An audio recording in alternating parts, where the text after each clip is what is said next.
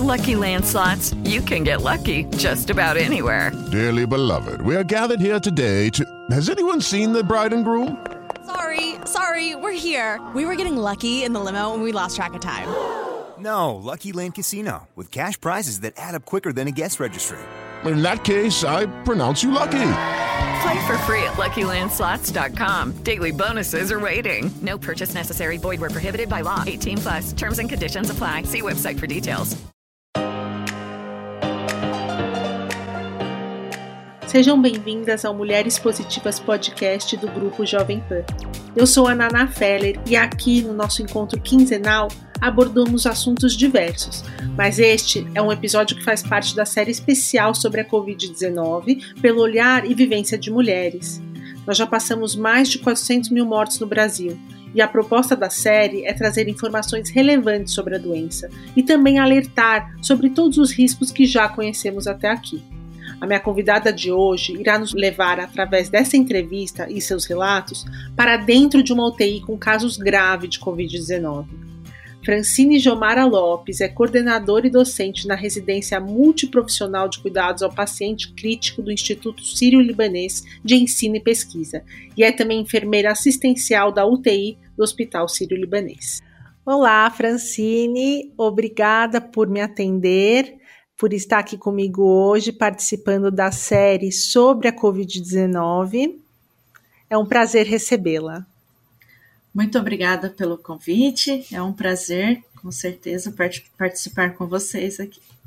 Vai ser muito legal a experiência, pelo menos essa troca que a gente vai ter. Claro que é um assunto delicado, é um assunto que emociona, né? Tem muitas pessoas nesse momento que estão nos escutando que podem estar com familiares internados ou até que passaram pela doença e eu vi pessoas próximas a mim, minha tia, um tio, uma tia que a gente tinha muito medo de passar por essa doença, felizmente venceu recentemente a doença e aí essas pessoas, essa doença, ela age de forma diferente nas pessoas, psicologicamente. Tem uma aflição, eu acho que isso tem muito a ver com as poucas informações que ainda temos. Vocês, profissionais da saúde, têm mais informações, mas mesmo assim, as informações vão se atualizando a cada momento.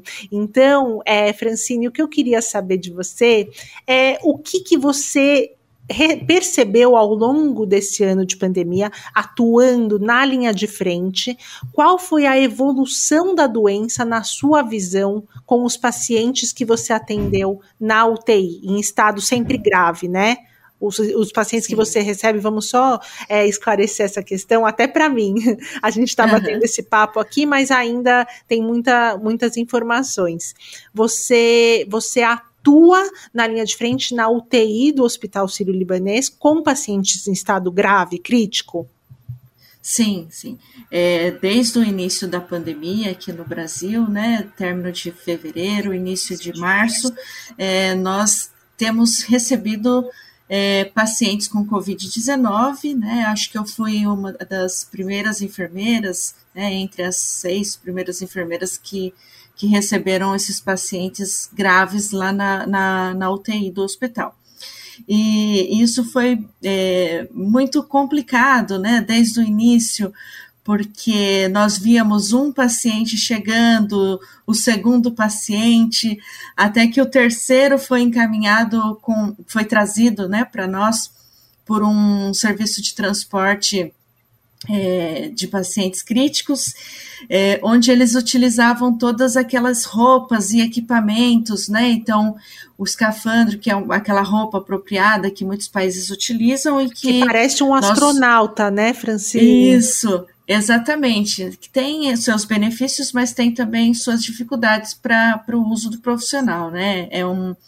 É uma roupa de difícil retirada e de possível contaminação durante a retirada, né? Então, nós não utilizamos.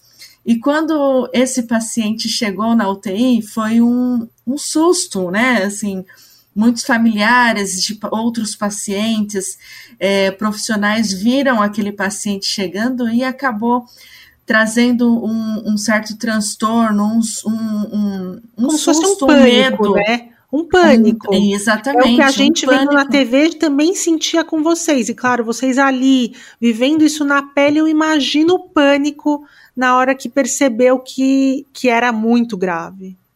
Exatamente, e foi assustador, né? Eu me lembro perfeitamente da situação, assim como antes da pandemia chegar no Brasil, eu via pela TV, né? Poxa, parece que nunca vai chegar aqui, né? E de repente chegou.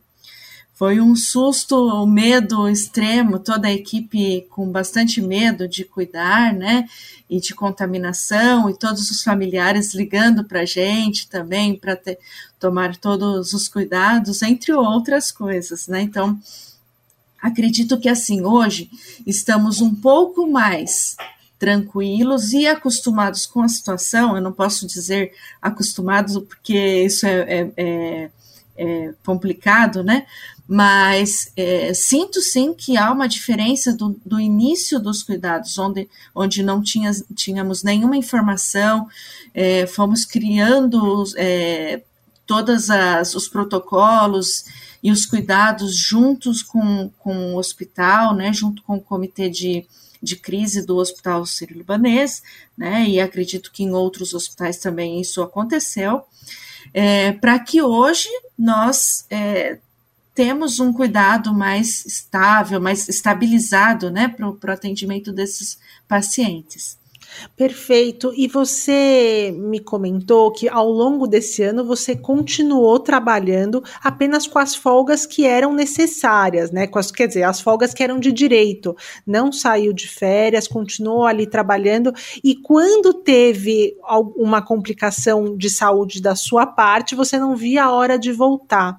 E você percebe isso nos colegas, essa vontade de vencer essa guerra, porque vocês realmente estão, né, na linha de frente de uma guerra para salvar pacientes e pessoas que são tão queridas para outras pessoas. E você se sente como se fosse realmente uma soldada? Isso foi muito legal, né? Na verdade, assim, todas as folgas, todos os férias, né? Eu tirei férias, sim, em um período, né? Só assim, de direito mesmo, né? Assim, isso, nada isso. além. Nada além. Acho que todos os profissionais, e assim, nós nos tornamos uma grande família na UTI, porque foi muito, até bonito, né, e emocionante de lembrar e falar essa situação, né, porque nós víamos nossos líderes e coordenadores solicitando ajuda mesmo, né, na escala, porque nós precisávamos aumentar, né, número de UTIs, amanhã a gente vai abrir uma nova UTI, amanhã a gente vai abrir um outro setor, e os colegas todos se prontificando, e até hoje isso acontece, né, em dobras de plantão, óbvio que tudo sobre regras e leis, né, mas todo mundo ajudando, né. Sim, eu tive uma situação de saúde, nada que não foi Covid, eu não tive, né, Covid, e poucos colegas tiveram Covid, na UTI, né, onde eu trabalho.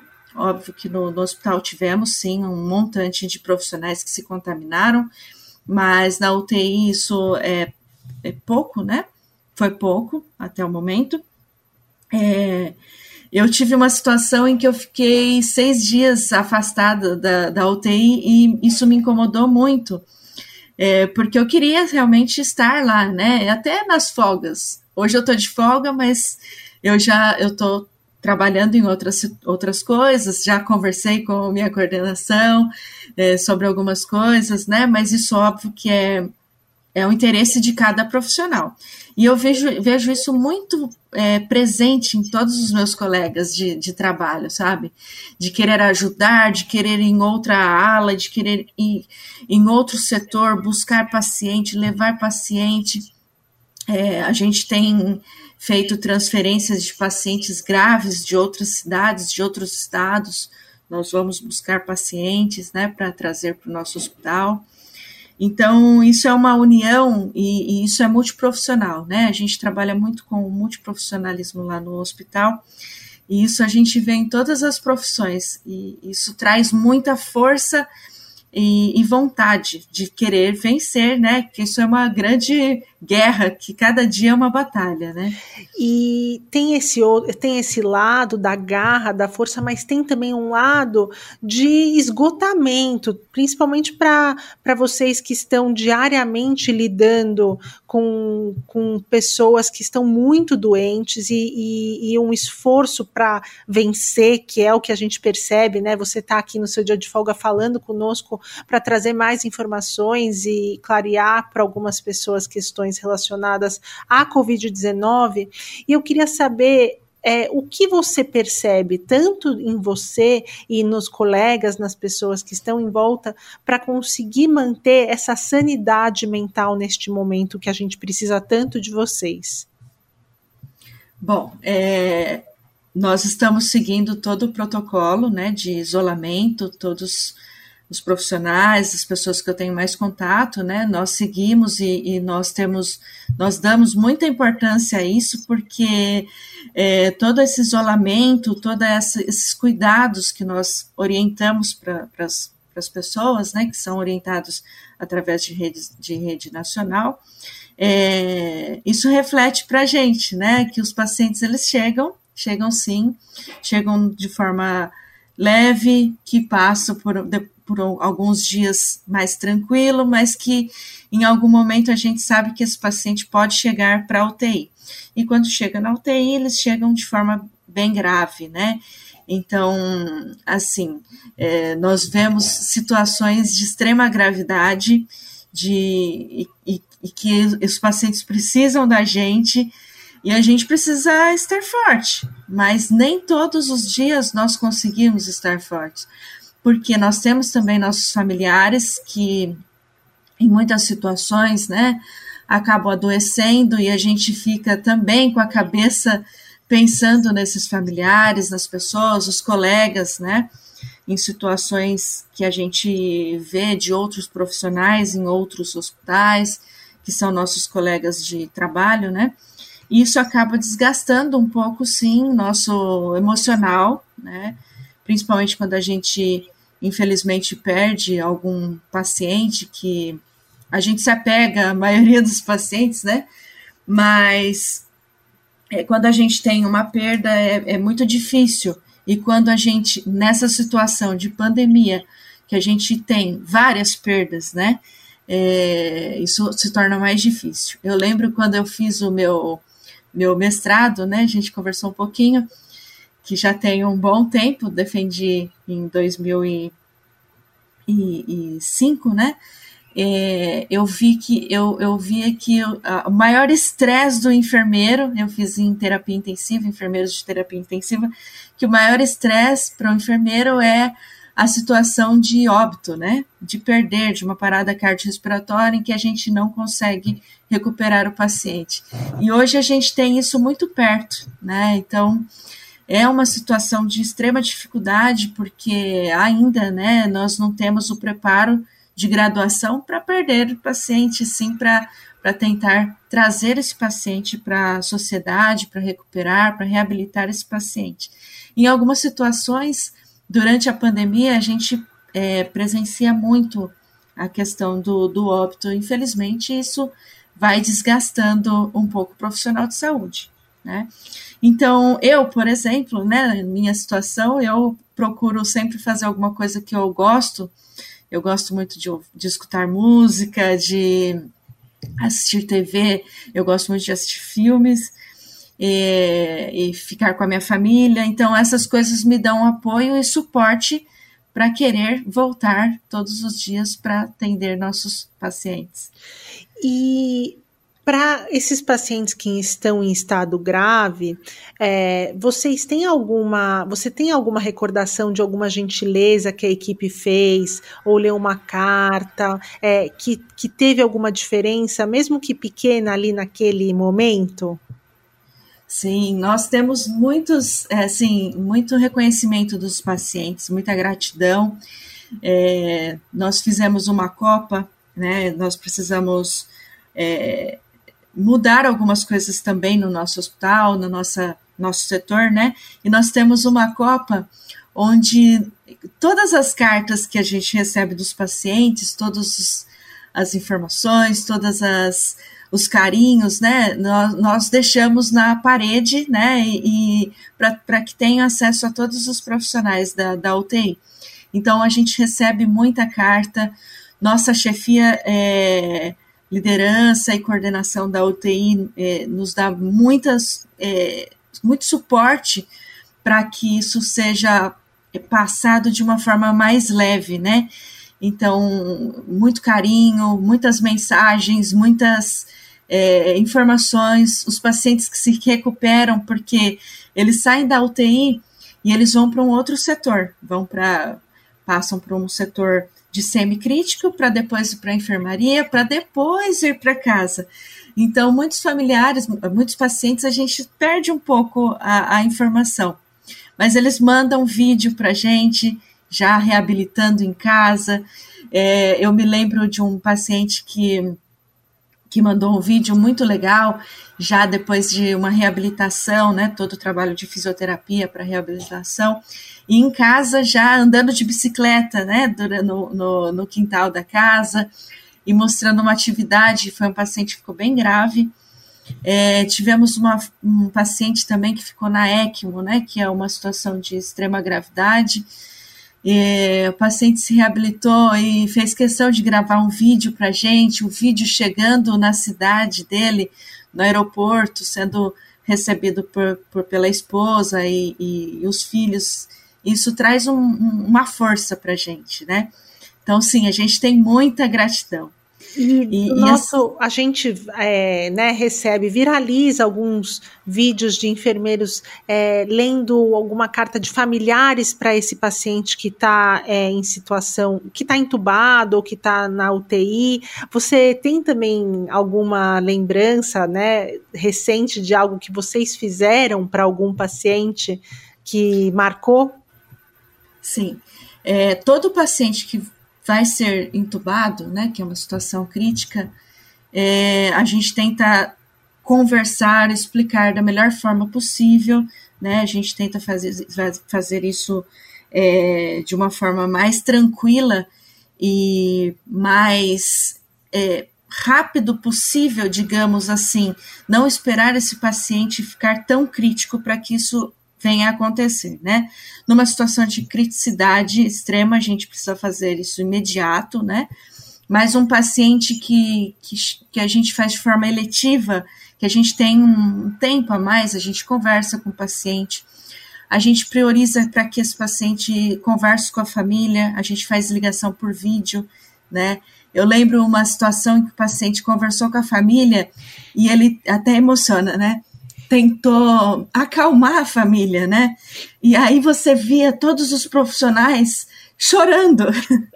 Então, escutando aquele familiar conversando com o seu familiar e tentando acalmar.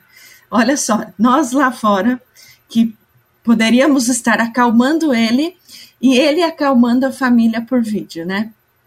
Até isso emociona um pouquinho, porque é muito legal e é muito diário isso, né? Eu imagino. Mas nós temos a presença muito forte da nossa psicóloga da UTI, e ela desenvolveu um trabalho muito legal mesmo, que ela passa por todos os pacientes e faz ligações para a família, né? Ela marca horário através da plataforma Zoom, e faz chamada por vídeo com os pacientes, seja o paciente que consegue se comunicar, né, consegue falar, ou seja o paciente que está entubado, porque nesse momento os pacientes, a gente priorizou que não teríamos visitas de familiares, né, mas nós temos 30 minutos de visitas, né, para uma pessoa, a mesma pessoa, para o paciente, que vai levar a informação para os outros familiares. Então, antigamente nós tínhamos horário de visita, um acompanhante com o paciente durante 24 horas, e nesse momento de pandemia isso não é possível exatamente pelo isolamento, né, e Pelo e esse familiar também poder... Isso, exatamente. Então, a gente deixou 30 minutos de visita por dia, onde só uma pessoa pode fazer a visita. E para que os outros familiares tenham contato com o paciente também, essa psicóloga desenvolveu essa visita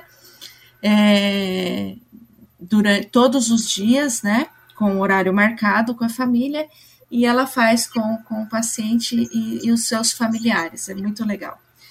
Isso traz uma tranquilidade, o paciente, de certa forma, fica mais tranquilo, a família fica mais tranquila, e a gente consegue fazer um trabalho melhor. Além disso, essa psicóloga também, junto com a família, traz fotografias de momentos importantes dos familiares.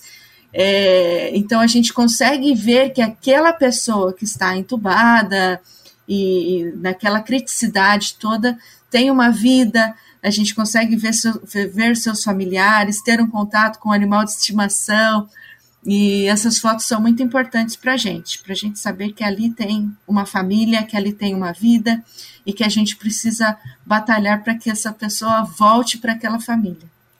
E entre as crueldades dessa doença, eu acho que uma das mais cruéis é a questão de ter que ficar isolado mesmo num estado grave, né, com poucas informações, pelo menos quando você está internado e tem um familiar ali, né, as informações são rápidas, você consegue ver ou entender melhor o que está acontecendo.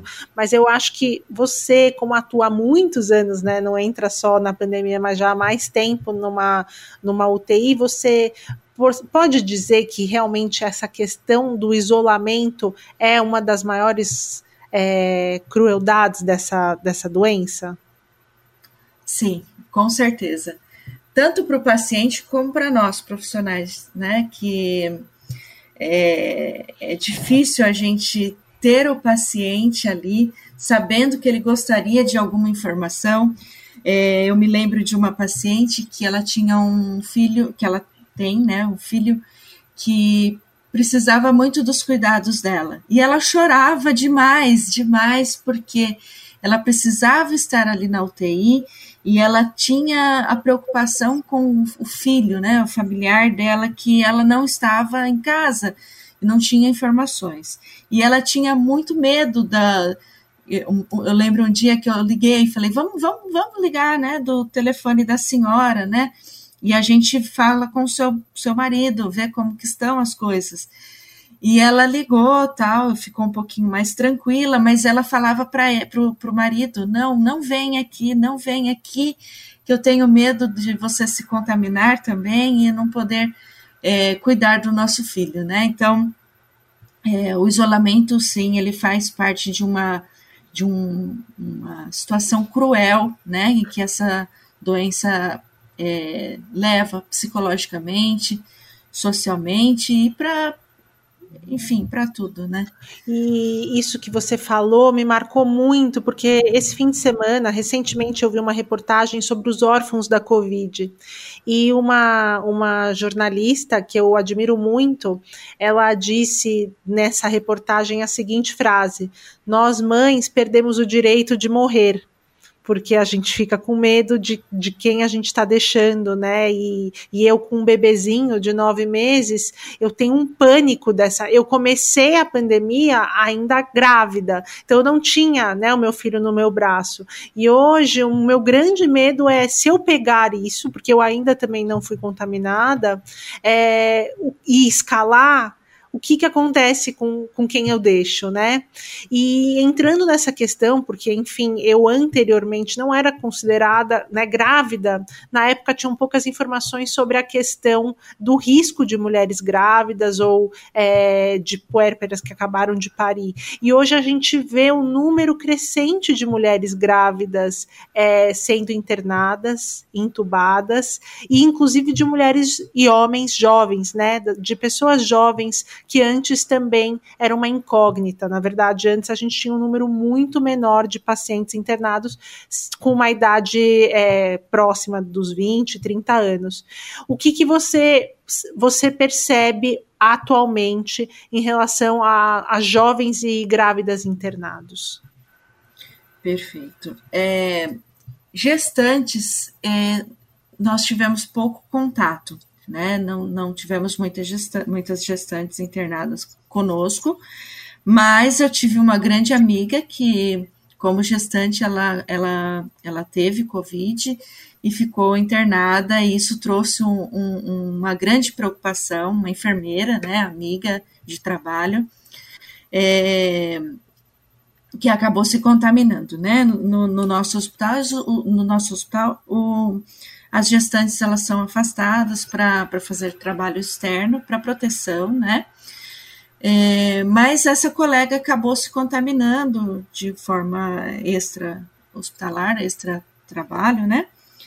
E nos trouxe muita preocupação, mas ela passou por isso, ficou na UTI, não precisou ser entubada, mas por uma questão de observação, foi logo no início da pandemia, e hoje ela já tem o bebê nos braços, já retornou para trabalho, então ela venceu essa situação, né? Mas que algumas gestantes que eu vejo pela TV e outros locais, que infelizmente não tem o mesmo desfecho que essa minha amiga teve, né? Inclusive, gestantes entubadas fazendo parto, né? Eu vi isso na TV e me deixou bastante impressionada. Então, nesse caso, nesse grau, para gestantes, vocês não tiveram nenhum caso assim. Eu acabei não vivenciando nenhuma situação parecida com essa, mas eu vi, sim, na TV, né? Algumas situações críticas. Agora, com relação à população, realmente, no início da pandemia, nós tínhamos uma população mais idosa, né? Tivemos pacientes até centenários, né, na pandemia, mas nesse momento nós temos visto uma população mais jovem, né? Não sei o motivo exato, talvez a própria exposição, né, que essa população mais jovem esteja exposta, devido à necessidade de trabalho, necessidade de sair de casa, né? Mas realmente nós temos uma população mais jovem e crítico, né? Temos, infelizmente, perdido alguns pacientes mais jovens. É mais frequente a perda de população mais idosa, óbvio, com comorbidades, né? Mas nós também temos perda de paciente mais jovem. Você, inclusive, relatou 2 irmãos jovens, né, que ficaram internados. Sim, com uma idade. Infelizmente, nós temos várias situações de familiares internados, né? Assim, uma ala com o pai, outra ala com o filho, né?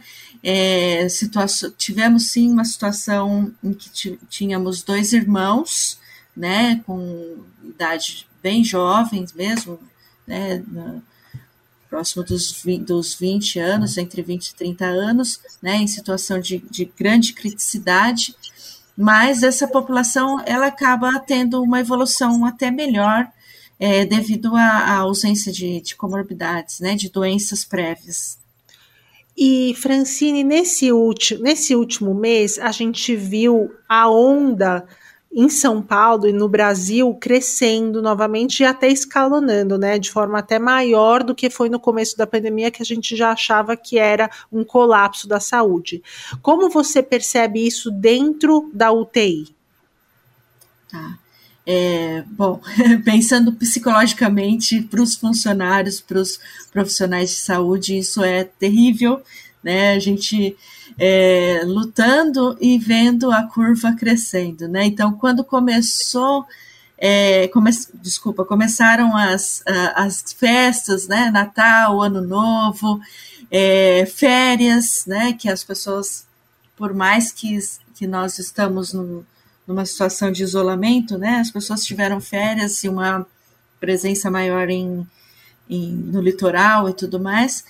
Nós tivemos, sim, um aumento, e isso nos entristeceu demais, porque nós víamos na TV a situação se agravando em outros países, e nós pensávamos aqui, poxa, isso vai chegar, né? Então, para a gente, isso foi muito crítico. E, de repente, nós víamos no norte, nordeste, situações como falta de oxigênio, né? Isso nos entristeceu demais, nós fizemos até campanhas, né, para tentar melhorar a conscientização e utilização de uso do oxigênio. Nosso comitê de crises também foi acionado com relação a isso, né? Hoje nós vemos a dificuldade com relação aos sedativos, né? Isso não é apenas para hospitais públicos, mas sim também para hospitais privados, né? A liberação de sedativos, analgésicos, ele é feito para todos os hospitais. Então, nós tivemos, sim, uma situação em que o comitê de crises do nosso hospital precisou agir, tá? Então, nós também tivemos algumas modificações com relação à utilização que nós fazíamos previamente, tá, para os pacientes. E com o número de pacientes, nós também tivemos situações em que víamos que não tínhamos mais leitos de UTI e os pacientes chegavam. Então, eu lembro que uma situação em que eu realmente chorei durante o plantão, quando eu saí do plantão, né, e que eu falei que uma colega de um setor em que não está acostumado a receber pacientes críticos, né, entubados, ligou solicitando ajuda, que precisava de ventilador, outro setor precisando de bolsas pressurizadoras, que são materiais que a gente utiliza com frequência diário na UTI, né, que temos utilização e treinamentos para isso. Então, nesse dia eu realmente chorei porque eu vi a situação chegando perto da gente, né? Isso tudo foi resolvido através de comitê de crises. Então, nós temos muito presente todos os dias discussões para que tenhamos melhorias, né? Então, nós vemos, né, pacientes em prona. Parece que tão simples virar o paciente de barriga para baixo, né? Colocar na posição de prona. E isso nós tivemos também bastante dificuldade, toda a equipe de educação continuada, toda a equipe de multiplicadores do hospital, treinando o hospital todo para que isso fosse feito com segurança, né? Então, isso tudo decorrente do aumento dessa onda, né? Segunda onda. E já nos preocupa uma terceira onda e com a liberação, né, da situação, liberação do comércio, né, comércio, que agora estão abrindo. Eu imagino a angústia, se do lado de cá a gente fica com uma angústia e pânico quando começa a reabrir, eu imagino para vocês que estão vivendo essa situação de dentro. E aí, a última pergunta, porque nós temos aqui um tempo, hoje a sua folga, mas você não para aí de trabalhar com outras questões, né, até nos recebendo e gravando esse podcast, mas você também é coordenadora da residência, que é para fins de ensino, né, assim. Então, eu queria saber como fica nesse momento essa coordenação, né, os residentes que estão embaixo da sua coordenação. Foi muito interessante, essa é uma pergunta bem legal, né, é uma área que eu gosto muito, eu adoro educação em saúde, é uma área que me dá brilho nos olhos, né, além da UTI, que eu adoro demais. Os meus residentes, eles são de paciente crítico. E eu lembro que nós tentávamos, de todas as formas, proteger nossos residentes, né? Poxa, como que nós vamos fazer, né? Nossa residência é multiprofissional. Então, são enfermeiros, fisioterapeutas, nutricionistas e farmacêuticos. E nós tentávamos protegê-los. Vamos deixar a área não Covid, né? UTI não Covid. Aí, o que aconteceu? Nós precisamos abrir UTIs Covid, né? E aí os residentes falaram assim, eles escreveram uma carta, né, para a coordenação, uma carta para mim, e para outra coordenadora que trabalha comigo, dizendo que eles queriam muito entrar na pandemia, porque eles estão ali, eles são enfermeiros, são fisioterapeutas, nutricionistas e farmacêuticos, que eles gostariam de participar dessa guerra. Então foi muito bonito, né, e interessante essa intenção deles em entrar, né, na guerra, e eles entraram com tudo, né, e para isso nós tivemos várias discussões, várias orientações, estudos, tivemos publicações de residente para melhoria de Covid, né? Um dos nossos residentes publicou um artigo sobre parada cardiorrespiratória em pacientes de Covid. Então, isso gerou uma multiplicação, né? Demais residentes também finalizaram com trabalhos de conclusão em Covid, que serão publicados. Então, nós tivemos uma participação muito grande e eles entraram para realmente acrescentar, né? Ou então, seja, eles foram essenciais, né? Essenciais, eles entraram, assumiram escala e até hoje, né, esses residentes, eles se formaram, outros se tornaram residentes de segundo ano, né, R2, chegando na UTI, e até hoje eles continuam com essa garra toda, e é muito legal, porque são jovens, né, jovens recém-formados, são profissionais já, né, recém-formados, que entraram para a luta aí com muita vontade. Francine, me faltam palavras para agradecer a grandiosidade do seu trabalho, do trabalho de todos os seus colegas e também pelo tempo que você dedicou para conversar aqui comigo.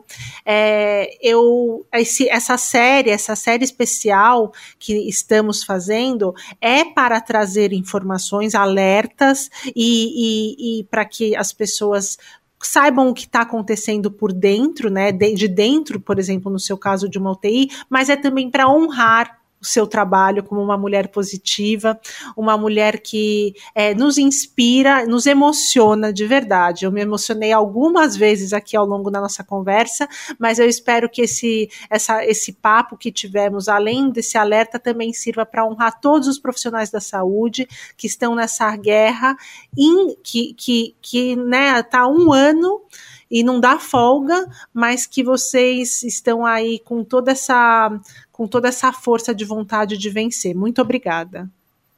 Eu que agradeço o convite. Na verdade, eu estou aqui representando toda a minha classe de trabalho, né, toda a minha UTI. É um grande prazer, né, que todos ali estão com muita garra, né, para fazer com que nós tenhamos uma luz no fim do túnel, né? Esperamos que essa pandemia acabe, né, e que possamos viver nossas vidas como antes, né? Então, muito obrigada pelo convite. Obrigada, Francine. Eu queria mandar um beijo para a Paty, que também nos aproximou e fez possível essa conversa. E fiquem ligados que daqui 15 dias temos um novo episódio do ar. Estamos quinzenalmente lançando um especial Covid-19 com mulheres super positivas, com essa força de vontade e que estão fazendo a diferença para todos nós nesse momento. Um beijo, Francine. Tchau. Beijo, muito obrigada.